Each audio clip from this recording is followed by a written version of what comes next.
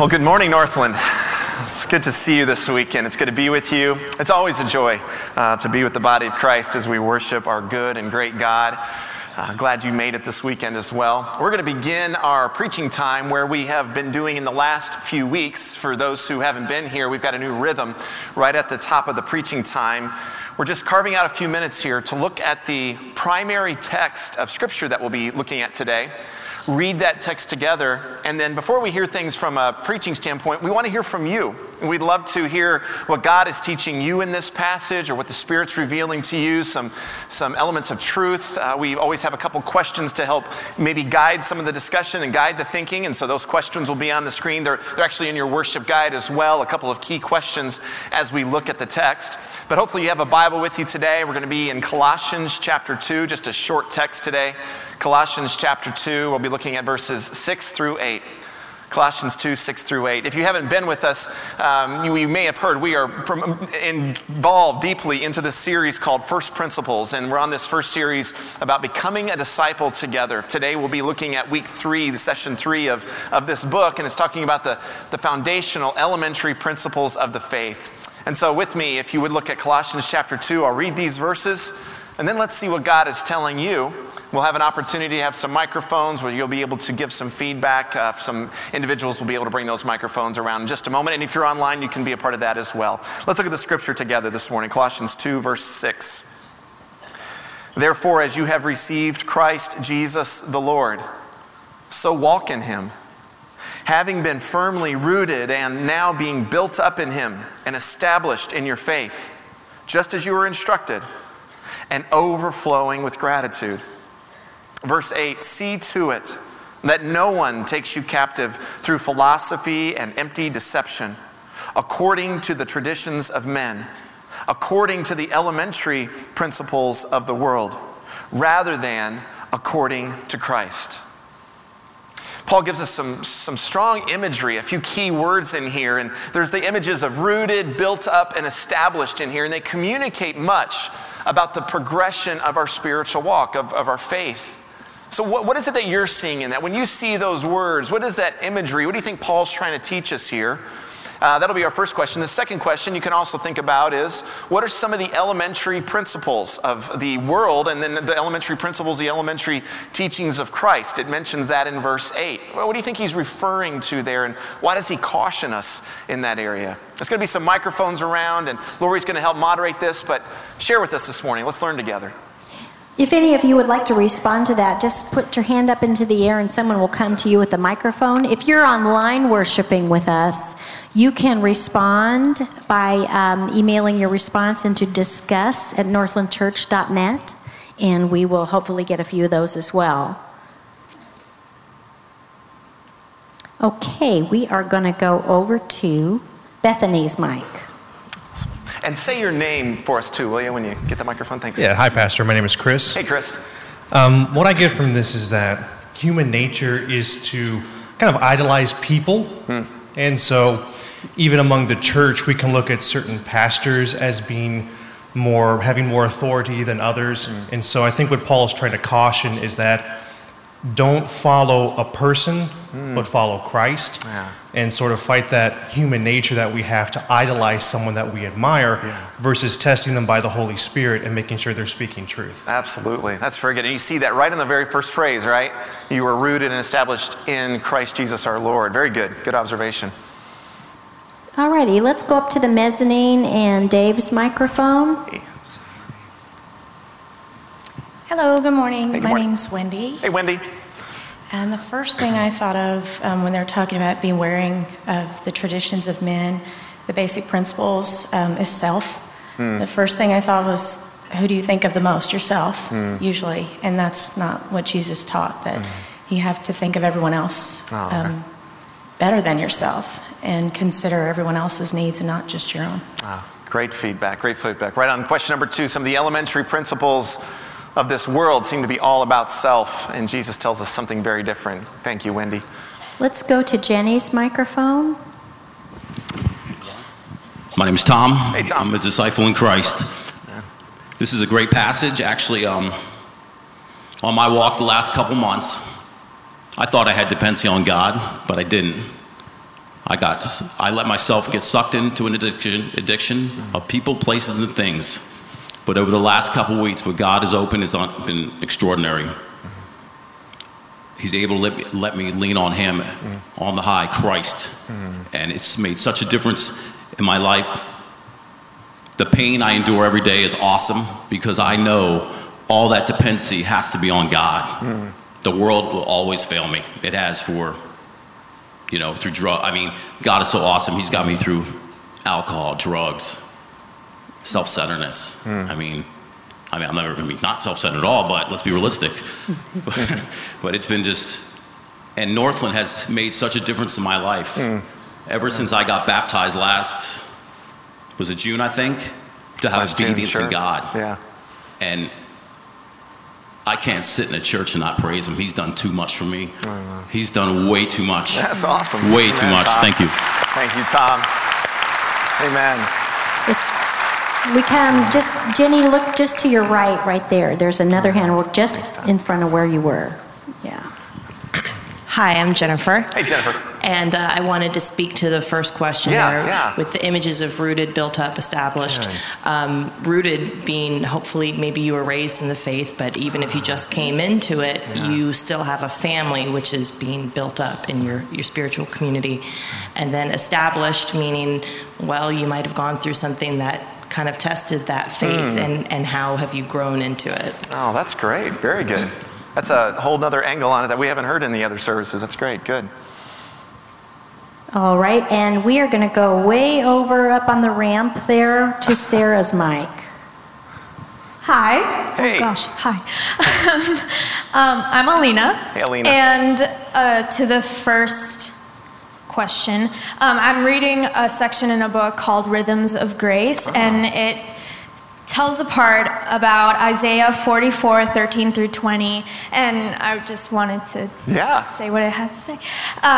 So it says, while the carpenter clearly is master of the wood, growing the tree, cutting it down, carving and burning it, he misplaces his hope and bows down to the worships the product of his hand. In doing so, he becomes like the wood, blind, foolish, and ignorant. Awesome. Thank you. Some insight from there. Thank you. Good reading. Let me see. Anyone else? What if we dial in as we're going through? Can you dial in on question number 2? Think about question number 2, some of the elementary principles of the world. When you think of the teachings of the world, we had one, I think it was Wendy up there that said the self-focus versus what Jesus would give us. What are some of the other elementary teachings or the philosophies of the world that would be in contrast to Jesus? Let's go to Bethany's mic. Hi, my name is Lois, and Lois. I'm still on question 1. So go for it, yeah. I just love the rooted because that's private and unseen. And that before we can really move out, we really need to have that inside of us. I love that, yeah. And that's where God really starts. Oh, that's great. What a great observation, Lois. A root is private and unseen. That's beautiful. That's great. Hey, some props. Awesome. I'm seeing a hand over in that area. Hang on just a second. I'm going to take one from online, Pastor Jeff. This is James, and he says, it seems that Paul is saying simply to not be caught up in the negativity and the elementary principles, just as you said, Pastor. We have to stand strong in faith and not sway, even when trying to help someone that doesn't believe. We can love them for who they are and accept them, but don't sway in our faith. Oh, that's great, yeah. When we're anchored, we'll be able to do that well. Great. Thanks, James. That's great. Okay, and then we're going to go to Sarah's mic. Over to your left. There you go. Hi, Jeff. My name's Don. Hey, Don. I just wanted to say a couple of things about both questions. The first one, it seems like in order for us to walk in Him, the word having been, we have to kind of be, that's a past tense word, so we have to be firmly rooted, built up, and established, which comes through instruction and also being with gratitude. Yeah. And some of the things that we need to look out for in philosophy and empty deception about Christians is philosophies that we hear about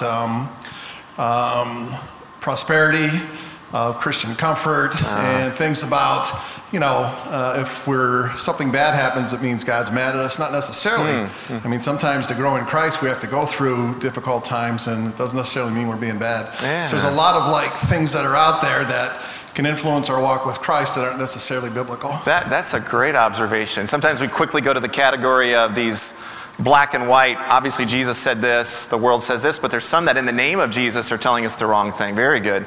That's great. Yeah. All right. There are two more I want to get to. The first one's going to be down here with Danny, and then we're going to go up into the balcony. I see over here a hand. If Dale or somebody can get over to that gentleman. We'll go to Danny's mic in the meantime, right down here. Hi, good morning, Jeff. My name is Rick. Rick. When I read the passage where it says, see to it that no one takes you captive through philosophy and empty deception, according to the tradition of men, the thing that I'm always struck by is how we want to make it more complicated than it really is. And I think that's what happens a lot of times is people think they're moving closer to Christ. They make things more complicated and then expect others to embrace those complications. And he purposely made it really simple for us. That's a great observation. Thank you. Good. Great. This will be our last response up in the mezzanine. Hi. Morning, Jeff. Hey. Jim. I think in this passage what we're seeing is Paul is talking to people who tend to drift toward traditions that may or may not be good for them. In this case, I think that's the question of circumcision versus uncircumcision. I think as far as elementary principles, one of the things people tend to do is rather than putting their complete focus, whatever the cost, into Jesus, they like to be a part of a sense of, a group or an affinity group, a particular tradition, a particular football team, a particular type of car, whatever. We all want to be belonging to something. Yeah. And I think Paul is saying, what about belonging to Jesus? Completely sold to him, for him, in every aspect, with all of the potential suffering and so on. Absolutely, yeah. That's great, Jim. Yeah, everybody's looking for a tribe or a club to be a part of. Yeah, great insights. Thank you, Jim. Thank you, everybody. I know this is different for some. I know some of you are thinking, gosh, this is a little different, but I'm growing to love this part because there's such a beautiful collective wisdom that can come from this. In fact, I was telling the other services, I actually am bringing my copy of the First Principles to the services each weekend. While the preaching's happening, there's some margin in each of the sessions. I'm just writing the notes from the message as another scholarly guidance to it. But I'm also writing down some of the answers that I'm hearing because, again, one of two things is happening when we're hearing these things. Either, for time's sake, we can't have every single person give a response. Obviously, that's not practical. But you may hear another response and you're feeling like, yeah, that's exactly what I was thinking, or just what I would have said. And there's an affirmation. And the Spirit's able to affirm you are in sync with the way the Scripture is teaching, and others are believing and hearing the same thing as well. Or another thing that could be happening is you're hearing something that is enlightening. It's opening your mind and your heart to something new, and the Spirit's able to teach you something new. Either way, it's a great win, and that's the beauty of this collective discussion and collective wisdom. Thank you for contributing. Thank you for online helping us with that as well today too. Keep your finger, if you have a Bible, keep your finger right in there in Colossians 2, because we will come back to that in just a few minutes as well. Let me ask you this question. Here in Central Florida, you getting a little bit of a soccer fever right now? What's going on? Yeah, some fans of the Orlando City team. Yeah, unless you've been living under a rock, you're seeing a lot of purple around town. 62,000 people at the inaugural game last weekend at the Citrus Bowl, celebrating the new first season in the MLS, making a big step up there. Big win Friday night for our Orlando City soccer team. It's a great time to be a fan here. Well, when Jesus would start his messages, he would often start with a parable. And if you'll allow, I'd like to start with a parable of sorts this morning. And often Jesus, when he would start his parable, he would say something like, the kingdom of heaven is like, and then he would tell a story, a practical illustration from real life that would give a better understanding of what it's like to follow in the path of Jesus, or what the kingdom of God would be as we would go forward. And so I'd like to say that the kingdom of heaven is it's like you having a friend who is a fanatic about soccer, loves the Orlando City team. And they invite you, say, hey, why don't we go catch a match down at the stadium? Now, maybe you aren't the greatest soccer fan in the world, but you're a little intrigued because of the energy and the joy you've seen in your friend about the soccer. You think, why not? I'm a little curious. And so you give it a shot. You guys go buy tickets, you head down to the stadium, and as soon as you enter into it, you're overwhelmed. You realize, whoa, there's a lot of people that are excited about soccer. There's an energy, there's an anticipation here. I'm telling you, if you've never been to a soccer match, it is like what you would hope a worship experience would be every week. I'm not kidding. If you've been there, you know what I'm talking about. You got 60,000 people just swaying, going nuts. The drum thing's going. They got the scarves. There is full-on participation around this little round ball running around, and your team putting it in a net, right? I've actually described it to my wife. I'm like, it's a worship experience to be at one of these matches. And you're caught up in it. You're like, wow, I've not experienced something quite like this before. Before you ever get into the game, though, you do what everybody else is doing. You head to the concession stand, you get some nachos, you're getting a drink for the game. And as you're in line with some other people, big crowd around, you feel this big hit on your shoulder. You turn around and you find yourself looking eye to eye with this tall Brazilian athlete wearing a purple jersey, and you aren't the soccer fan extraordinaire here, but even you recognize, holy cow, this is Kaká. I mean, this is the international soccer superstar that's just joined our team. He's like, wow, to a bunch of fanfare, and he's locked eyes on you in this big crowd. You don't even know what to say, jaw dropped. And Kaká looks at you in the eye and says this, put down your nachos. Come follow me, and I will make you a player for the fans. Stay with me. So immediately you put down your nachos and follow him. And as you're going, the very next thing you realize is you're being handed a beautiful brand new Orlando City jersey to put on. Because everybody's saying, hey, you're now part of this team and everybody needs to know it. You put this on and you are totally overwhelmed. You know you are not worthy of what's happening here, but you've accepted this invitation because of who Kaká is and the story that's been told by so many. How could you not accept this invitation? You accept it, you put the jersey on, everybody knows you're part of the team, and the question becomes, now what? Now what? There's a new reality setting in. I got to be a soccer player. And if it hasn't dawned on you yet, it will quickly. That there are a number of elementary principles to the game of soccer that you better understand and learn if you want to really enjoy being a soccer player. This is what the kingdom of God is like. A couple weeks ago, we started this series. Pastor Joel started us up with the good news, the gospel of Jesus. He is the long-awaited, long-promised Messiah. He is the answer. And at some time in your journey, he has either done this or he will do this again and again. He comes up and taps on your shoulder. He taps on your heart. And he invites you to something that if you receive it, you're receiving it knowing that you are fully unworthy of this. You're overwhelmed by this love, but because it's him, you can't help but accept the invitation. Next thing you know, last week, week 2, you got to let the world know about this. You've got to identify with this new team, this new family of God. And that's what baptism represents.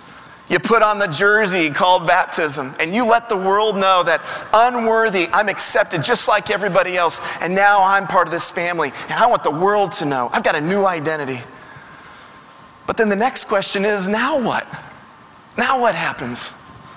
Well, if you've had that moment in your life or you've recently given your life to Jesus, you've either become aware quickly or you soon will become aware that there are some elementary principles to what it means to be a follower of Jesus. And if you really want to find joy, I mean real joy in journeying in Jesus, then he's called you to learn his words and his ways and to learn these in a way that gives you life abundantly. That's what Paul is telling us in Colossians chapter 2. Colossians chapter 2 tells us, just as you have received Christ Jesus our Lord, that's your invitation. He tapped on your shoulder. Just as you are now part of this family, keep walking in him. And it gives us these beautiful pieces of imagery that you guys are talking about and you're discussing. And here's what they do. A little bit more to give you some context in the language here about some of these words like rooted and built up. What do they mean? Well, when you get in the structure of the original language, they each actually have a tense to them that talk about a continuation in our journey. The word rooted, it's really talking about a past tense, and that was referenced. There's a past tense, something that happened internally that I'm rooted. And when you see the word rooted, it has this idea that there's life, there's vitality to it. Anything that's alive will have some kind of a root to a life source. You've been rooted and established. There's an anchoring to something solid, hopefully. And the second word, that the idea of being built up or being established, that really carries the idea of a present tense. A more accurate reading in the original would be being builded up, and the idea that's happening right now, presently in your journey. Whether you've just recently become a follower of Jesus or you're well down the journey, you are presently being built up. It's got this idea of solidity, of strength. More and more you're being strengthened in your faith day after day. And then the word in the first phrase there, as you have received Christ Jesus and been established, walk in him. That word walk obviously has motion to it. It's future.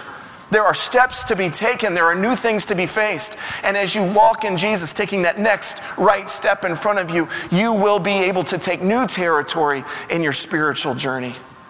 This is the imagery that Paul's given us.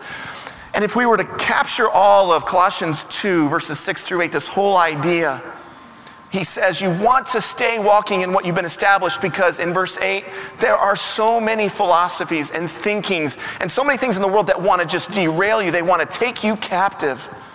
The philosophies and traditions of men, guard yourself from that and instead stay focused on the teachings and the ways of Jesus. A great Greek word for this is the word didache.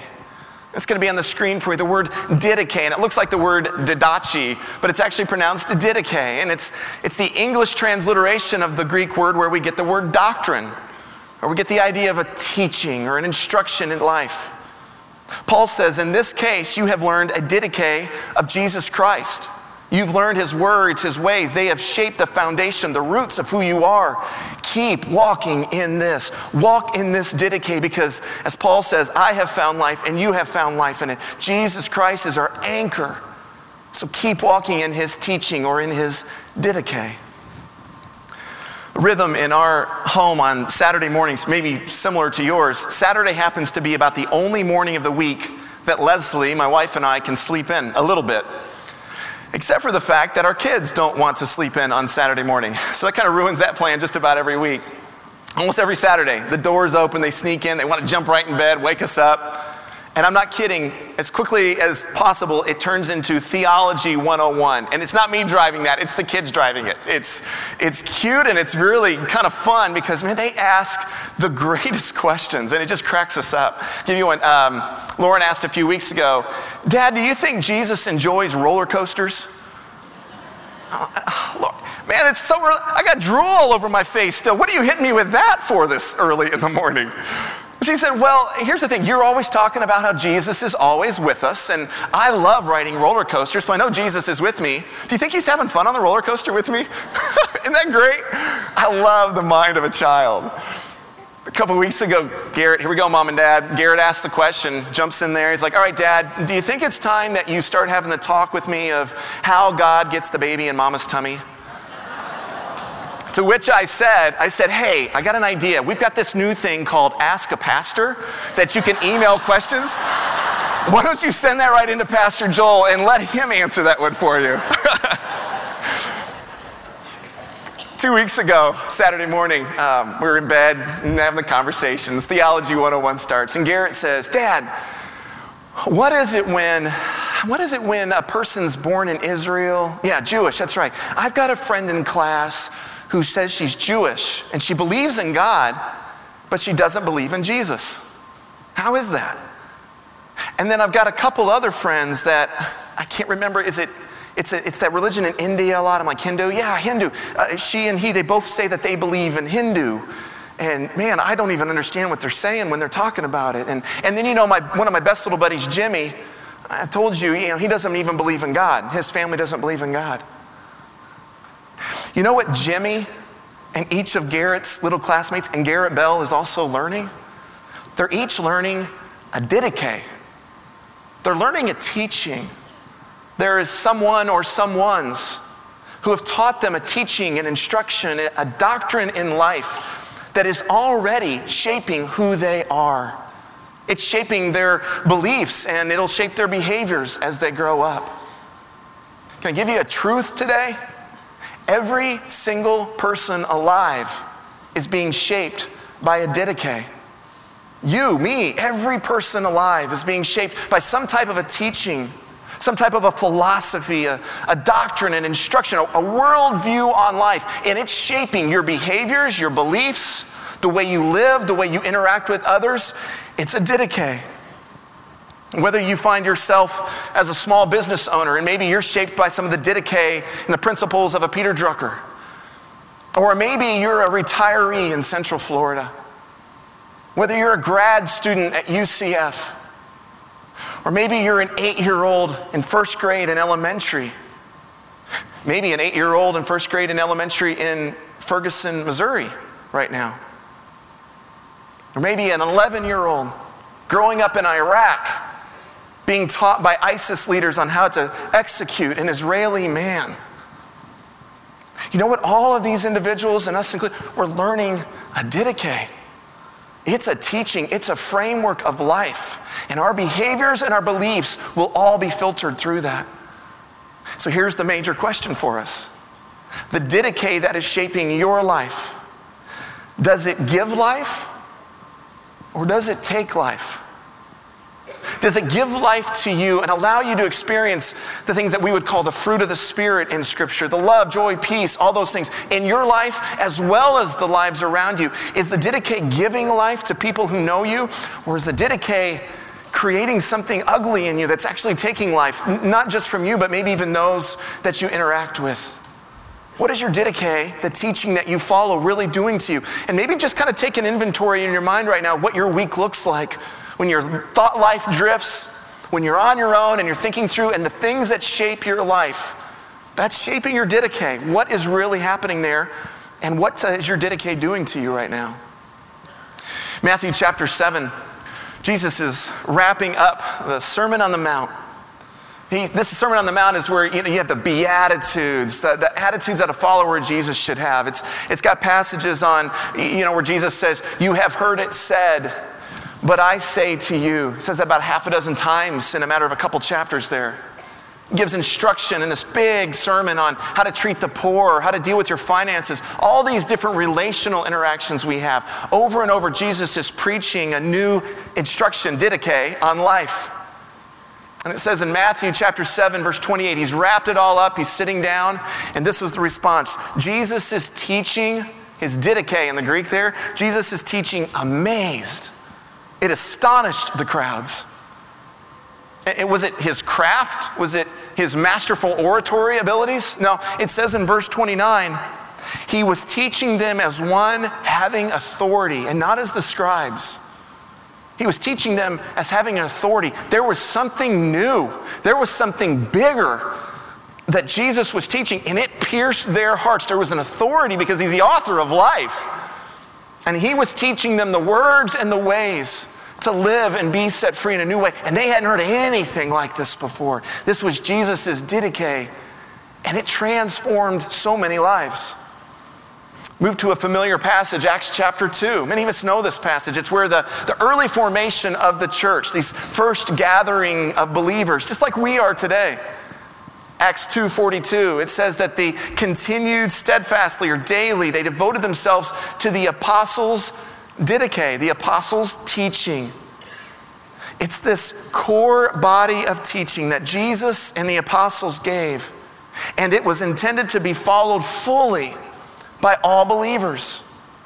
And they recognized that. They took it very seriously. And so they devoted themselves day after day, house to house. When they would gather in a setting like this in a temple court, they would devote themselves to the didache, the teaching of Jesus and the apostles, and they would work out what it meant to live this daily in their lives. Any casual glance through the scripture reveals that our God is a God of order. He's a God of plans. He's got a plan in mind for everything. Go way back to the creation story. Or think about the building of the ark and the instruction he gives Noah. The giving of the law and how systematic it's laid out. The design of the temple over and over through Scripture. We see that we have a God of order, a God of plan. And then you look at virtually every page of Scripture and you see that God has this long, arching master plan of providing redemption for all who would believe on Jesus Christ. So if that's the case, if he's got a master plan of redemption for those who believe, wouldn't it stand to reason that Jesus also has a plan for those who receive that redemption of what it means to live in his ways now? Yeah. And in the New Testament, we see Jesus model it over and over. But in addition to that, God uses in a big way the writings of the Apostle Paul. Paul wrote, many of you may know, he wrote at least a dozen letters. We call them books now, but the letters in the New Testament to different churches and church leaders. And over in these, he would reiterate how important the teaching of Jesus was and how important the teaching of the apostles was. And he would call the churches to live out this faith and to teach it and to embody it for the generations that would follow. This didache, it was so crucial. It actually answered that question of now what? You've received the invitation. You've put the jersey on. You've made yourself identified with this. Now what? I'm part of this new community. I'm part of this new body of believer. How do we live this faith out that we've just discovered? Or as Francis Schaeffer might say, how then shall we live? That's what the didache is set to answer. Paul says this in 2 Thessalonians chapter 2. So then, brethren, stand firm and hold to the traditions which you were taught, whether by word of mouth or by letter from us. These New Testament letters that we have, or the word of mouth, the process, the grappling and wrestling that they were having together in different gatherings around the teachings of Jesus. How do we live as a result of the principles that Jesus gave us? He says it to the church in Corinth in 1 Corinthians 11, I praise or I celebrate you for remembering me in everything and for holding to the traditions that I passed on to you. They took this very seriously. In fact, author Kevin Perota says this, we usually think of the Christian message mainly as a set of beliefs. Maybe something that you go to a 101 class and you get all the different order of doctrine and put it in a notebook and put it away, right? He said, no, we miss it because we miss the New Testament's emphasis on the body of teaching about the Christian way of life. Christ, the apostles, and the leaders of the early church considered the teaching about the Christian way of life to be the norm. This was their new normal as Christians. They viewed the didache not as a distant ideal, but as something that ordinary people would actively live out. Simply put, conversion meant new behavior. Conversion meant new behavior. You accept it, you embrace it, you're part of the family, and then there is something new. You want to live in the joy of this? There's modifications that take place in your life. Not just because we're trying to have behavior modification to earn anything, but because we want to experience all that God has for us. And the New Testament is loaded with this truth. We see it everywhere. Repeatedly, we see this call to live on a different plane, to live a different way. We're called to take these core teachings, these principles of the faith that Jesus and the apostles laid out for us. And we're called to live in a way that reorients our life around it and live in the freedom and the life and the joy that it brings. Here's a key that you have to get. You can't do this on your own. You just can't. And I'll take a step further. You can't do it fully just on a Sunday morning gathering like this. This is why you've heard so much over the last, 12, 18 months now about the importance of finding an us. Finding a gathering that you walk closely with, that you belong to, that you wrestle and grapple with what it means to live the principles of Jesus out. It's the very nature of this. You have to wrestle through community. The New Testament is loaded with all the one another examples. This collective spiritual journey that comes together. And it can only be experienced with others who are on a similar journey just like you. It's almost as if Jesus had a pretty good idea what he was doing when he started the church, huh? He knew we would need this. And it would help us to experience the spiritual walk when we experience a spiritual family. We each have a didache, friends. We are each being shaped by a didache. And the question is the one that you're being shaped by giving life to you and those around you? Or is it taking life from you and those around you? If you were to ask my daughter, I asked her this week, what's your favorite word of Scripture? And I already knew the answer, but I wanted to hear her quote this verse again. There's not a day, just not a day that goes by that she doesn't quote John 10:10. Though the thief may come to kill, steal, and destroy, Jesus says, I have come to give you life. That is a powerful verse for us. There is a crossroads right there. My hope is built on nothing less than Jesus' blood and righteousness. That's it. There's no other answer. There's no other way. Everything else leads to something else. Jesus alone leads to life. On Christ, the solid rock, I stand. Everything else is sinking sand. Does your didache lead to life, or does it lead to something else? And here's the thing. You have a choice. You realize that. You have a free will. You have a choice in this. Why wouldn't you choose to want to follow after the one who gave himself completely for you so that you could put that jersey on? You could accept that invitation that you are so unworthy of, and you can walk in the new life. Why would you choose anything else?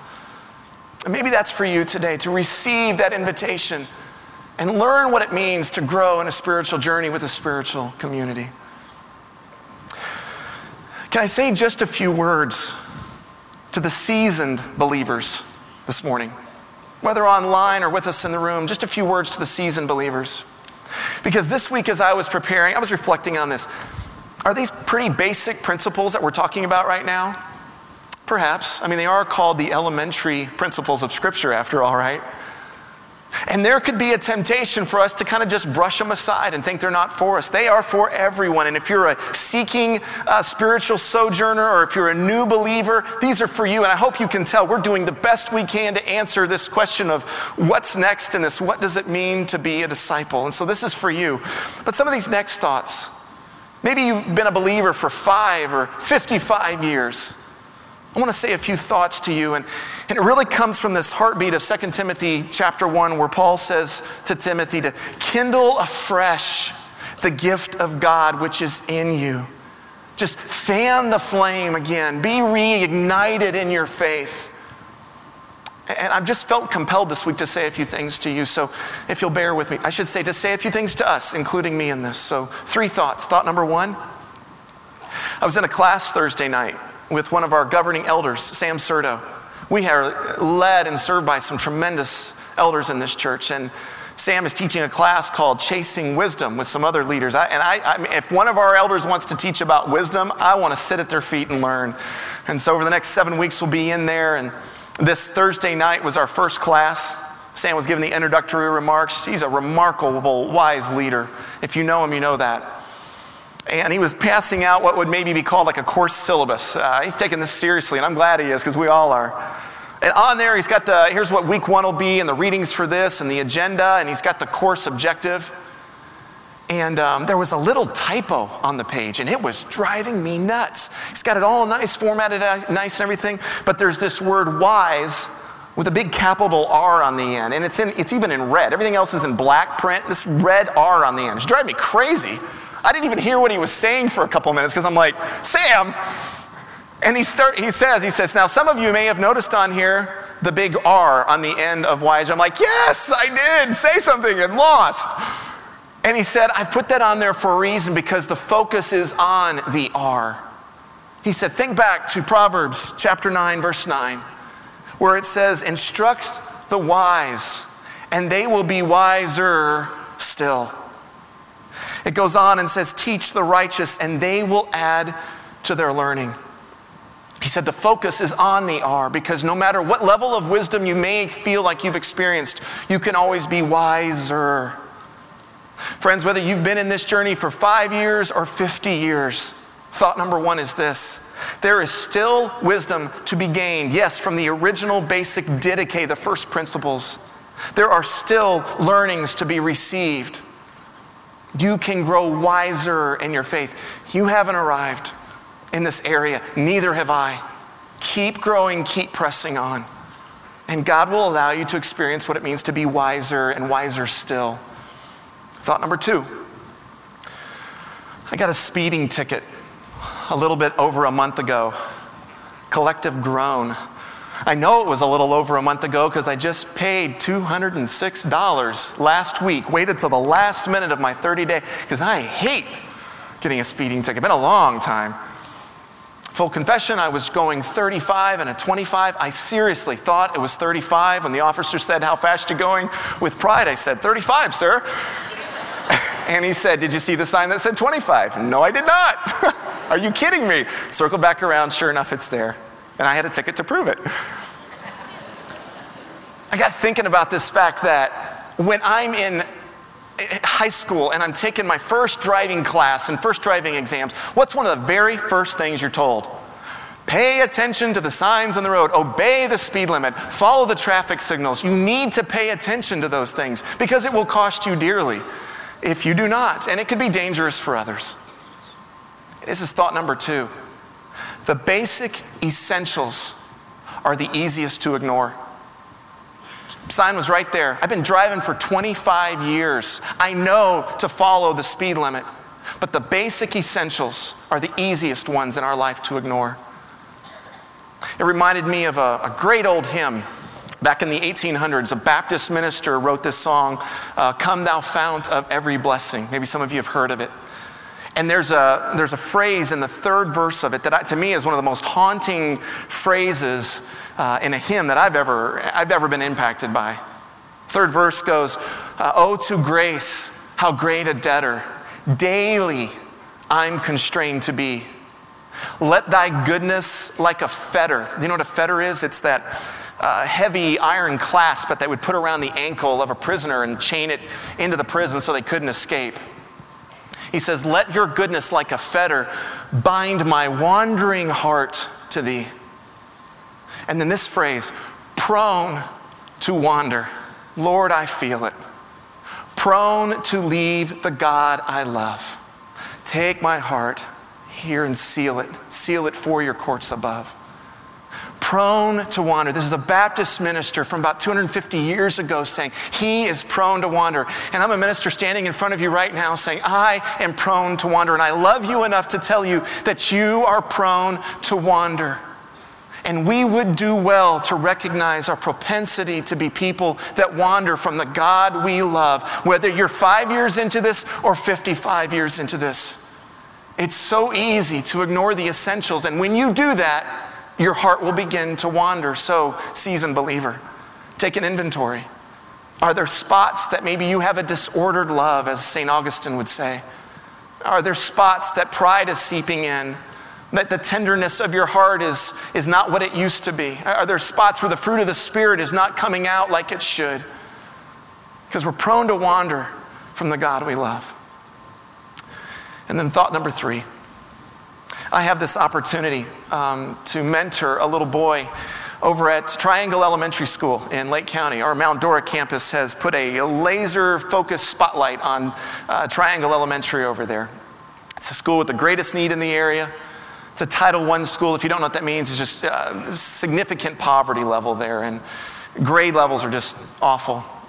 There's this little 3rd grade boy named Joshua. He's 10 years old, youngest of 4 kids. He's from Mexico. His dad died 5 years ago. He's got just one of those horrible home life situations, dealing with a lot of things. And every week, I try to make it a priority. Every Tuesday, I go and have lunch. Got about an hour window there where I can pull him out, and we can just talk life, talk family, talk home, talk school, talk future. We just talk together. And I'm just saying humbly, he lights up every time we're there and he sees me, and I light up when I see him. I'll give you a quick confession, though. Sometimes my schedule gets full enough and my attitude gets crummy enough that it'll be Tuesday morning and I'll look at the clock and I'll be like, oh man, I gotta get over to the school. And there's this gut check moment. And I go over there, but I will tell you, every time that I go over there, I walk away much more filled than I could have ever poured into little Joshua's life. I'm telling you that, I'm just confessing that. because you may wrestle with the same thing. Anyway, a couple weeks ago, I go over there, I walk in, say hi to Nancy in the front. She's like, oh, I don't know if Joshua's here today. Oh, shoot. I said, well, let me go back to the cafeteria. That's fine, go ahead. So I'll go back there where I normally would pick him up, put the name tag on, everything. I walk in, I've been doing this for about 6 months with him, so now his class recognizes me, and they're all lined up getting their food trays. And I look, and sure enough, 15, 20 of them, one of the little girls says, Joshua ain't here today, across the cafeteria. I'm like, oh. So I just thought, I'm going to walk over and say hi to them. As I started walking over there, one of the other little girls raises her hand and says, can I be Joshua today? Another little boy goes, can I be Joshua today? No kidding. And I just stood there about numb. I looked at the teacher trying to figure out, and she's like, I'm so sorry.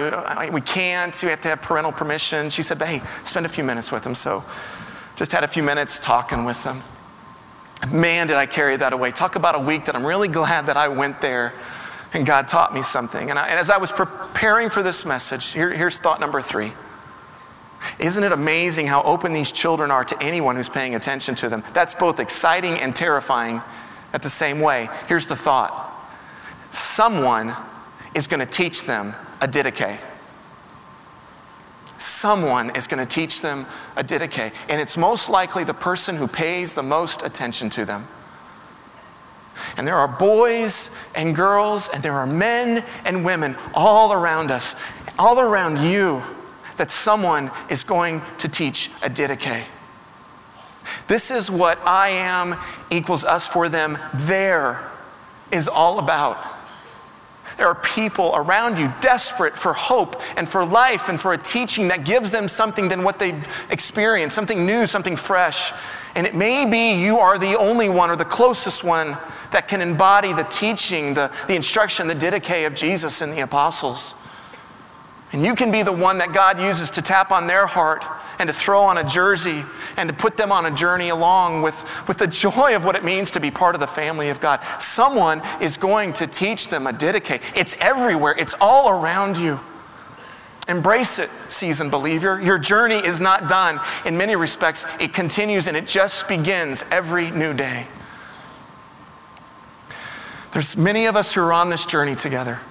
Many of us who are excited and waking up to this understanding that Christianity moves so much more than just a building and an institution. It has to be experienced in more than just 60 or 70 minutes together on a Sunday morning in a seat, looking at the back of someone else's head.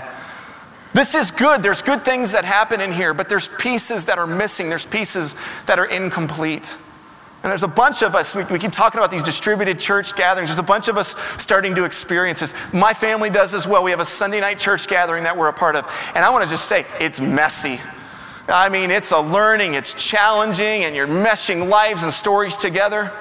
But I will tell you, I love it. My wife and my daughter and my son, we love it. We love the people we're journeying with. We love being a part of their story, and we love that they're part of ours closely.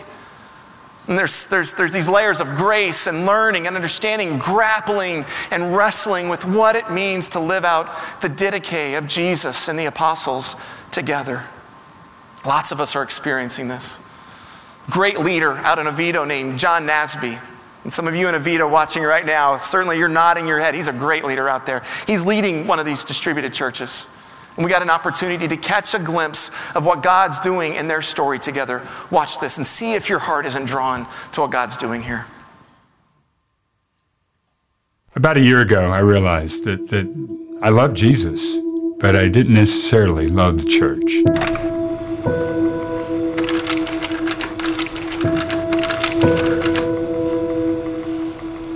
Now I say church, obviously we're kind of using that word differently, I guess, these days. I personally, even when I use the word, I gotta go, what is church? It was a place you went to. It was somewhat community. I didn't sense a responsibility to the body. I really sensed a responsibility in my relationship with Jesus and my family. The body, I just didn't, it wasn't on my radar. As we went through the Gospel of John this past year, it was like Jesus was speaking to me. It caught me off guard. And I knew that my thinking had to change. My heart had to change. And it slowly started to change. But then one day, one Wednesday morning, I'm meeting with the guys. And it was like, I don't know you guys. And primarily because I don't know your wives. I don't know your kids. And so that was my challenge I gave to them, that we really got to go deeper. You know, and sometimes we were going through maybe a Bible study, but over time, it's become more of an opportunity to share, encourage people to offer a word from Scripture, how God has spoke to them this week through Scripture. We will do communion on occasion.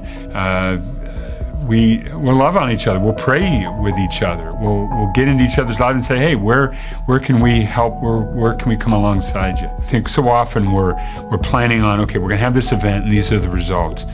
I'm less and less worried about what happens as opposed to creating space for people to connect. It's people who love God, who realize that they are broken apart from God, that they're okay with sharing their hurts, their pains, people that are willing to take off the mask and be honest and real. I think that's what attracts people to Jesus. The church to me was this place I went to on Sunday or Saturday night or Monday, whatever. It was a place. Now church to me is family. If you're that guy, I mean, you've been faithful to the church. I mean, you're involved, you're engaged, you're doing all these things. But when you're in deep weeds, when you're doubting if this is real, who are you going to go to? Do you have 2 or 3 guys that you can go to because you built a relationship with, that they know your story and they can speak into your story and encourage you? That's what I see the distributed church is all about. I love the line John uses in there. Church was a place, and now it's a family. And there's, again, a growing number of us who are drawn to that experience. And if that's you and you are not participating currently in a distributed church, but you love the opportunity to, or at least more information, on the way out today, you'll get a card that looks like this, or you can stop by the hub and grab one as well. And it'll guide you to the website, distributedchurch.com. You can go on there right now if you're online with us as well. Video you just saw, as well as other stories, have been captured, and information on how you can be a part of one of these. Don't rob yourself of the joy of the spiritual journey in a spiritual family together. But before you can ever experience a spiritual family, you have to taste the spiritual life. And Jesus made that possible for you. Go back to the original verse today, Colossians 2:6. It says, therefore, as you have been established in Christ Jesus our Lord. Christ Jesus our Lord. It's not just a fancy title for a business card. That tells you so much about who he is. He is our Christ Jesus, King, Messiah, the Savior Jesus. He is, as the gospel says, he is the promised one, the long-awaited answer to our brokenness. He is Christ Jesus, our Savior and Lord. He is the master, Lord, leader of our life. And that's what it means to experience the spiritual life. We would be remiss if we didn't give an opportunity this weekend for you, if it's not part of your story yet, it can be, to experience the spiritual life and to pray a prayer. It says in Romans chapter 10 that you confess with your mouth that Jesus is Lord. And if you believe in your heart that he is indeed the Messiah and he was raised from the dead, that you can be saved. You can have the spiritual life and you can be part of the spiritual family. I want to invite you, if you've never prayed that, to do that with me today. And so what I'm going to do is invite everyone, would you bow with me in prayer? And I'll say a prayer, and if you want to pray it along in your seat there, it will give you this opportunity right in this moment or right online. You can pray this along and make Jesus the Savior of your life. Pray this with me. God, I know that I am a sinner, and I believe that Jesus died to pay for the sin in my life. I am trusting Jesus to forgive me of my sin. I believe that Jesus was raised again to give me new life. Please come into my life and be the full leader of my life. Amen. Amen. Now, if you've just prayed that, again, the scripture affirms you are saved. You are part of the family of God. God's tapped on your shoulder. You've received the invitation. And there are steps to be taken. So you can't go on without telling somebody about this. Please let us know. You can talk to somebody in the front who'd be happy to just celebrate with you here at the hub. Online, you can talk to Nathan, our online minister, or talk to me. I'd love to hear about the faith step you just took, but help us help you take some of these new steps in the spiritual journey. I'm going to invite you to stand with me as we dismiss this morning. We gather every Sunday to celebrate our resurrected King, and I'm so glad every weekend, Saturday, Sunday, and Monday. And I'm so glad that you chose to worship with us today. In a few weeks, we get to celebrate in a wild and great way on Easter. And we are having, as Pete mentioned earlier, 418 services, I think, that weekend. No, there's a lot. And that's a great thing we have as a church, isn't it? What a beautiful responsibility we have in this community. A lot of your friends that you'll invite want to come here and celebrate the resurrected King with us. So if you have the ability to help us by volunteering in one of those services, as soon as we're done, head back to the hub and they'll help you sign up for whichever services are most convenient for you, okay? But as we go, here's my prayer for us this week, church. I pray that you embody and live out the didache of Jesus in such a way that all of the little Joshuas, whether they're boys or girls or men or women, all the Joshuas that God places in your life, and they will be there, I pray that they see the didache lived in such a way that they're drawn to it, and that you will walk with them and let them know what it means to have life like Jesus offers. Have a blessed week. We'll see you next weekend.